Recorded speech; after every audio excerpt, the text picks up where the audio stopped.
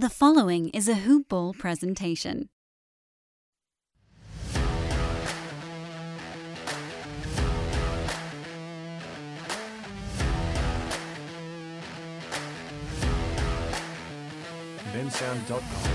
We have now become accustomed to looking forward to The Last Dance every Sunday night, and once again, it did not disappoint.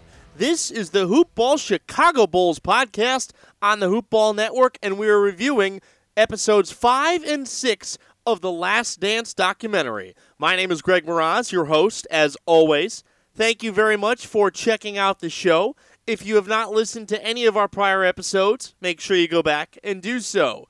If you have not listened to our reviews of parts 1 and 2 and parts 3 and 4 of The Last Dance, those are our two most recent episodes. You can go back and listen to those as well. Make sure that you write a review for the show, leave a rating, and subscribe. It helps out our metrics tremendously. If you haven't checked out the other shows on the Hoop Ball Network, make sure that you do that as well.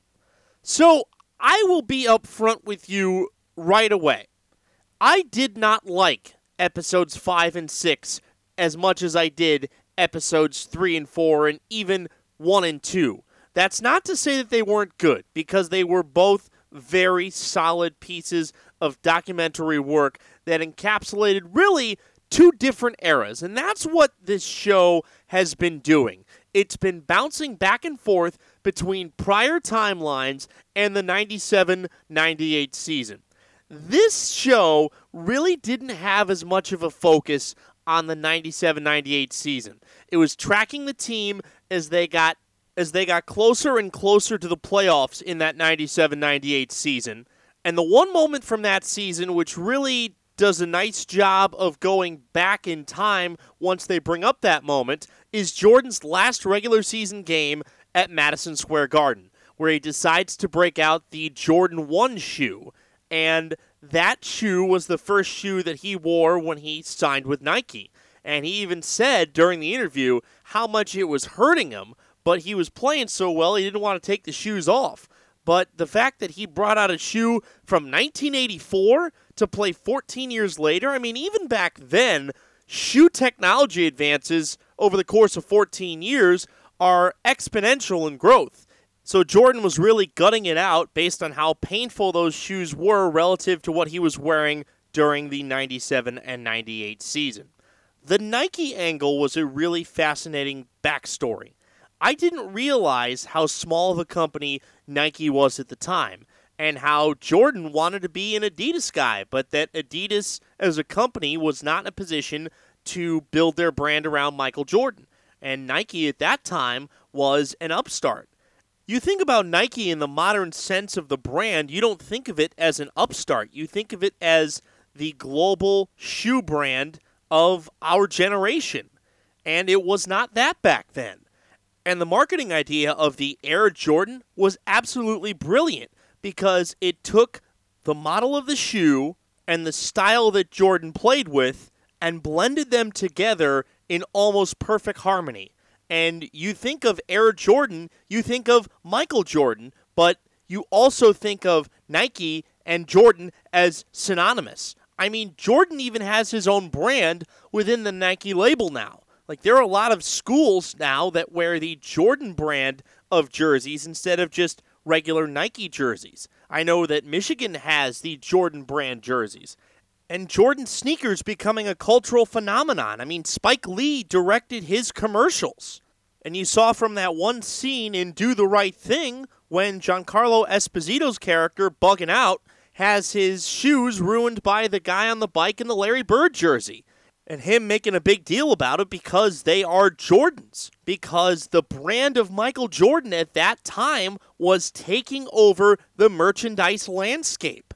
That's what Jordan's partnership with Nike did. And I wish that they had actually expounded on that a little bit more. I know that they somewhat pumped it out as much as they could, but just going into the modern day and being able to compare it to what Nike means in the modern day, and you think about the University of Oregon, Phil Knight U, and what they've done at that school and what Nike has done across college and how Nike has taken over the media landscape in terms of its brand on society. I would have liked to have seen the compare and contrast with what Nike is now to what Nike was then, and how Jordan influenced the brand to what it is now, and how he still is influencing the brand now. That's one of the things that I didn't like about episode 5 as much. I like the fact that we got the backstory behind Jordan and Nike. I would have liked to have seen it expanded on more, because I feel like there's a little bit more of a storyline there that we're not getting. So let's move on to the 1992 NBA Finals. They said that the 92 team had more fun than the 91 team because the pressure of not winning a title was off their back, and it seemed like that team played pretty freely. And it looked like, from at least what we saw in the documentary, that the Bulls had a whole heck of a lot of fun during that stretch run. But the competitiveness of Michael Jordan showing that he didn't want Clyde Drexler to show him up, and he wanted to make sure that Clyde knew that Jordan was the best and nobody was coming for him. Because it seemed like, and granted we didn't hear from Clyde Drexler in the film, but it seemed like Clyde Drexler was pretty confident that he could take Michael Jordan. And as it went, that was not the case. I loved the story of Magic Johnson saying he was working the finals for NBC Sports and having Michael continually look over to him every time he made a big shot or every time he was able to score against Clyde. And the shrug game, the game where he shrugs to the sideline, that is one of the more iconic moments in the history of Michael Jordan. So looking at that and seeing what Jordan had in trying to be the best and never wanting to lose, he took that challenge against Clyde Drexler personally. And that really shifted into the aura of the 1992 Olympic team, which was the first time that NBA players had been allowed to compete in the Olympics, because it had been mostly an amateur sport up until then. And you talk about the dream team. I mean, that was the dream team. You had Jordan, Pippen, Bird, Magic, Charles Barkley. You know, you can keep naming guys. Gary Payton. I mean, that was the best of that era. And guess who was one of the best of that era but wasn't on that team? That's right, Isiah Thomas. Because, as it's pretty well known from what you've seen in this documentary, or if you were around him at the time, nobody liked Isiah Thomas. Nobody wanted to play with Isiah Thomas. And the genuine discovery of the hatred that Jordan had for Thomas during the end of that 91 Eastern Conference Finals, it came through again in episode 5. And not just from Jordan, but from others that were on that team, and them saying, we know Isiah might be one of the best players in the NBA and could deserve to be on this team, but nobody liked him and nobody wanted to play with him. And I'll say this, I don't think there is a guy that is as hated in the city that he grew up in as much as Isiah Thomas is hated in Chicago. And I don't think that this documentary has done anything to change anyone's mind about how they feel in regards to Isiah Thomas. But I love the fact that we get this contrast of the 92 Olympic team with Jerry Krause's courtship of Croatian superstar Toni Kukoc. Now, we don't get a ton about Kukoc in this episode. We get Kukoc in his European playing days, and him as the next coming of an NBA superstar, and Jerry Krause being at all of these EuroLeague games, wanting to bring Kukoc over to the United States. And it was to no fault of Toni Kukoc, but Michael Jordan wanted to prove that he didn't need Toni Kukoc, that he didn't want Toni Kukoc, and he wanted to beat Kukoc's brains in, which he did twice. And they contained Kukoc to the best of their abilities in their pool game and eventually in the finals. I didn't realize that the gold medal game was between the U.S. and Croatia.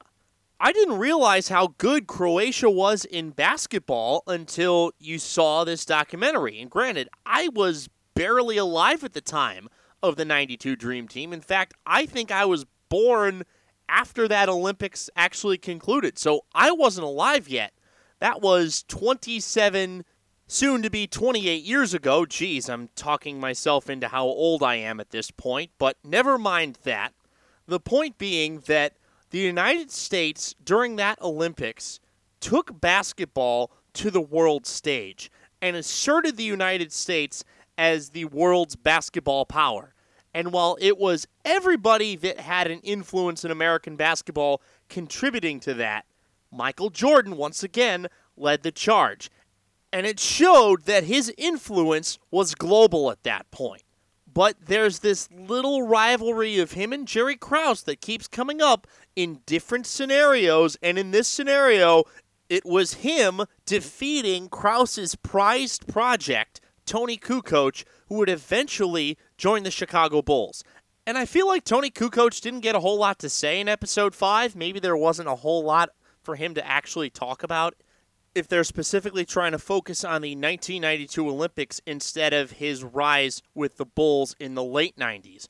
Although I feel like they're going to get to that more eventually.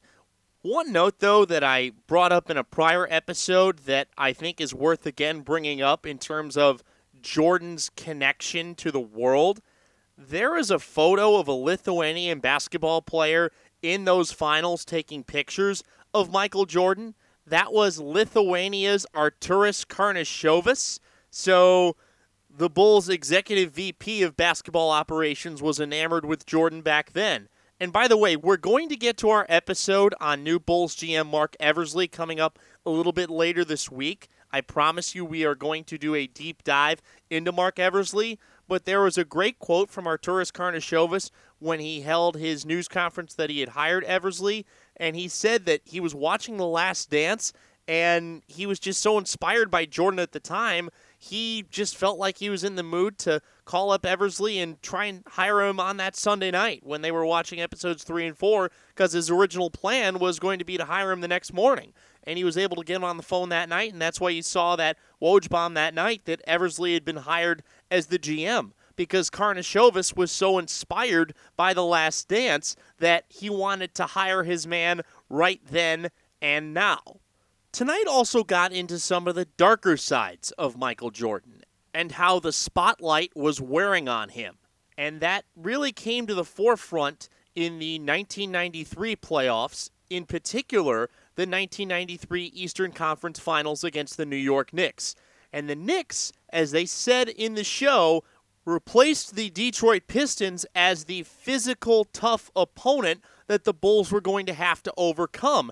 And that 1993 Eastern Conference Finals was probably the most adversity that Jordan had had to face during the first 3 championships. Any series in the first 3 championships, that was the most difficult. Because you could tell that Jordan was in the spotlight all the time, and the cameras were always on him. And he was always in the public light, and people wanted to know his every move and figure out exactly where he was. And you could tell he was worn down by it all. He just wanted to be left alone, and he needed certain outlets to earn some privacy and as well as to give himself a release of emotion and endorphins that he couldn't do unless he was on the basketball court. He just wanted to get away from it all. The Atlantic City trip that he made between games 1 and 2 of the Eastern Conference Finals in New York, people made a big deal about that. And for Michael, I don't think he saw it as big of a deal until right before the finals started. And the Bulls played a great series to come back and will their way to a series victory against the Knicks. But it was weighing down on him. And that's where you get that scene of Ahmad Rashad, the longtime voice of NBC Sports, saying that Michael called him and asked him if they could get a camera so that he could do an interview to talk about all of the gambling stuff. And MJ saying that he doesn't have a gambling problem, he has a competition problem.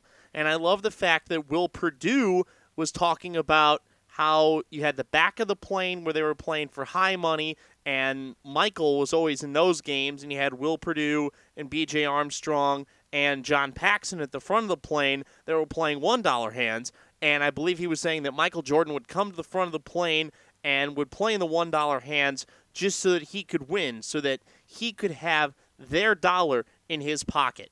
So for Jordan to say that he had a competition problem and not a gambling problem, I don't know if I totally buy that. I 100% believe that Michael Jordan had a gambling problem. And I'm surprised, and I'm sure that we're going to see it in either episode 7 or episode 8, how his gambling issues probably forced him to step away from the NBA for those 2 years.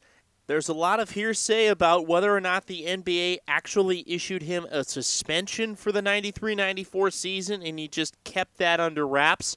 Jordan did play those 17 regular season games in 94-95, but the Bulls did lose to the Orlando Magic in the Eastern Conference Finals that season, so it wasn't as if Jordan had a big impact. But he does this interview with Ahmad Rashad to address the gambling issues, and he says it's a competitiveness issue, and I just quite frankly don't buy it. There are a lot of stories out there about Michael Jordan losing 6 figures at a time on the golf course. There was one story floating out there that he once lost $1.2 million in a single round of golf. And people kept saying in the documentary that he would just keep going and going until he won his money, or until he broke even, or until he felt like he was satisfied with the win. And Charles Barkley did a really good job on his interview with Scott Van Pelt on the SportsCenter that they aired after episode 6 of him describing Michael Jordan's gambling in contrast with his own, because people know that Barkley has had his gambling issues and his addiction to gambling at times, and basically Barkley saying that Jordan kept playing until he won. So everybody knew, even the most hardcore of gamblers in the NBA community, how much gambling was a part of Michael Jordan's everyday life. The series against the Suns, I think, as Phil Jackson described it, was indeed a roller coaster. It was the first time that Jordan had to face the league's MVP in the finals, because the first 2 years that he had played in the finals, he was the league's MVP, and the best players against him were Magic Johnson in the 91 finals and Clyde Drexler in the 92 finals. But Charles Barkley was the league's best player in 93, and you could tell that Jordan still was bitter about the fact that he wasn't the MVP that year. And Charles Barkley said it in his interview with Van Pelt that the only game that they weren't ready to play in was Game 1. He said that he didn't have his team ready, and he knew that if he had had his team ready, they probably would have put up a better fight, but that you needed to be 100% ready when you're facing the caliber of a player as Michael Jordan, and in the era where they're going for their third in a row. I hadn't realized also, by the way, that no team had won 3 straight championships since the Boston Celtics won 3 straight from 1964 to 1966. So to put that in perspective, what the Bulls were trying to do was very rare air. And something else that I found really interesting in another one of these Jerry Krause versus Michael Jordan battles is his obsession with Dan Majerle. I mean, Dan Majerle was a good player, but Dan Majerle was no Michael Jordan. I mean, maybe he wanted Dan Majerle as a complimentary player, but I'm looking at some of Dan Majerle's statistics. In 1992-93, 16.9 points a game, 4.7 rebounds, 3.8 assists. Good numbers, not spectacular. 91-92, 17.3 points per game, his highest ever points per game average. Dan Majerle was nothing special. I mean, he had some good years with the Suns, but once he went to the Cavs in 95-96, he fell down from 15.6 points per game to 10.6 points per game. So I just found it really interesting how Jerry Krause seemingly wanted to pick up Dan Majerle, and how Michael Jordan basically said, nah, I'm going to take this guy, and I'm going to absolutely own him throughout the course of the entire series. Because, as we've come to see, that's what Michael Jordan did. He found an opponent, he found a reason to be motivated for that opponent, and he went out and he owned them. Michael Jordan's competitiveness is what makes him the defining athlete of our generation, in my opinion. And one of the things that this documentary has done a great job of pointing out. Michael Jordan's will to win is as great as anybody in human history, and certainly the greatest of anybody in the history of American sports. And Charles Barkley, and I know that I referenced something that wasn't in the documentary when he was talking with Scott Van Pelt, and I would agree with this. There's only 2 athletes in all of modern-day sports that have that type of attitude. It was Michael Jordan and Tiger Woods, and nobody else comes close. Those 2 guys had the drive, the will, the determination, the nothing can defeat me attitude as individuals that nobody else had. I would agree with that. And with that, we are done here on our review of The Last Dance, episodes 5 and 6. We will have an episode out a little bit later this week talking about new Bulls GM Mark Eversley. And then next Monday, it will be the episode 7 and 8 review of The Last Dance. We hope that you have enjoyed this episode 5 and 6 review. My apologies if I sound a little bit under the weather. I'm hopefully not getting sick. I've been social distancing and all of that good stuff, but I am hopefully not sick. I feel good except for a couple of snivels here and there, but please stay home, social distance, make sure that you do your part in flattening the curve. Have a great rest of your week, everybody, and as always, go Bulls! This has been a Hoop Ball presentation.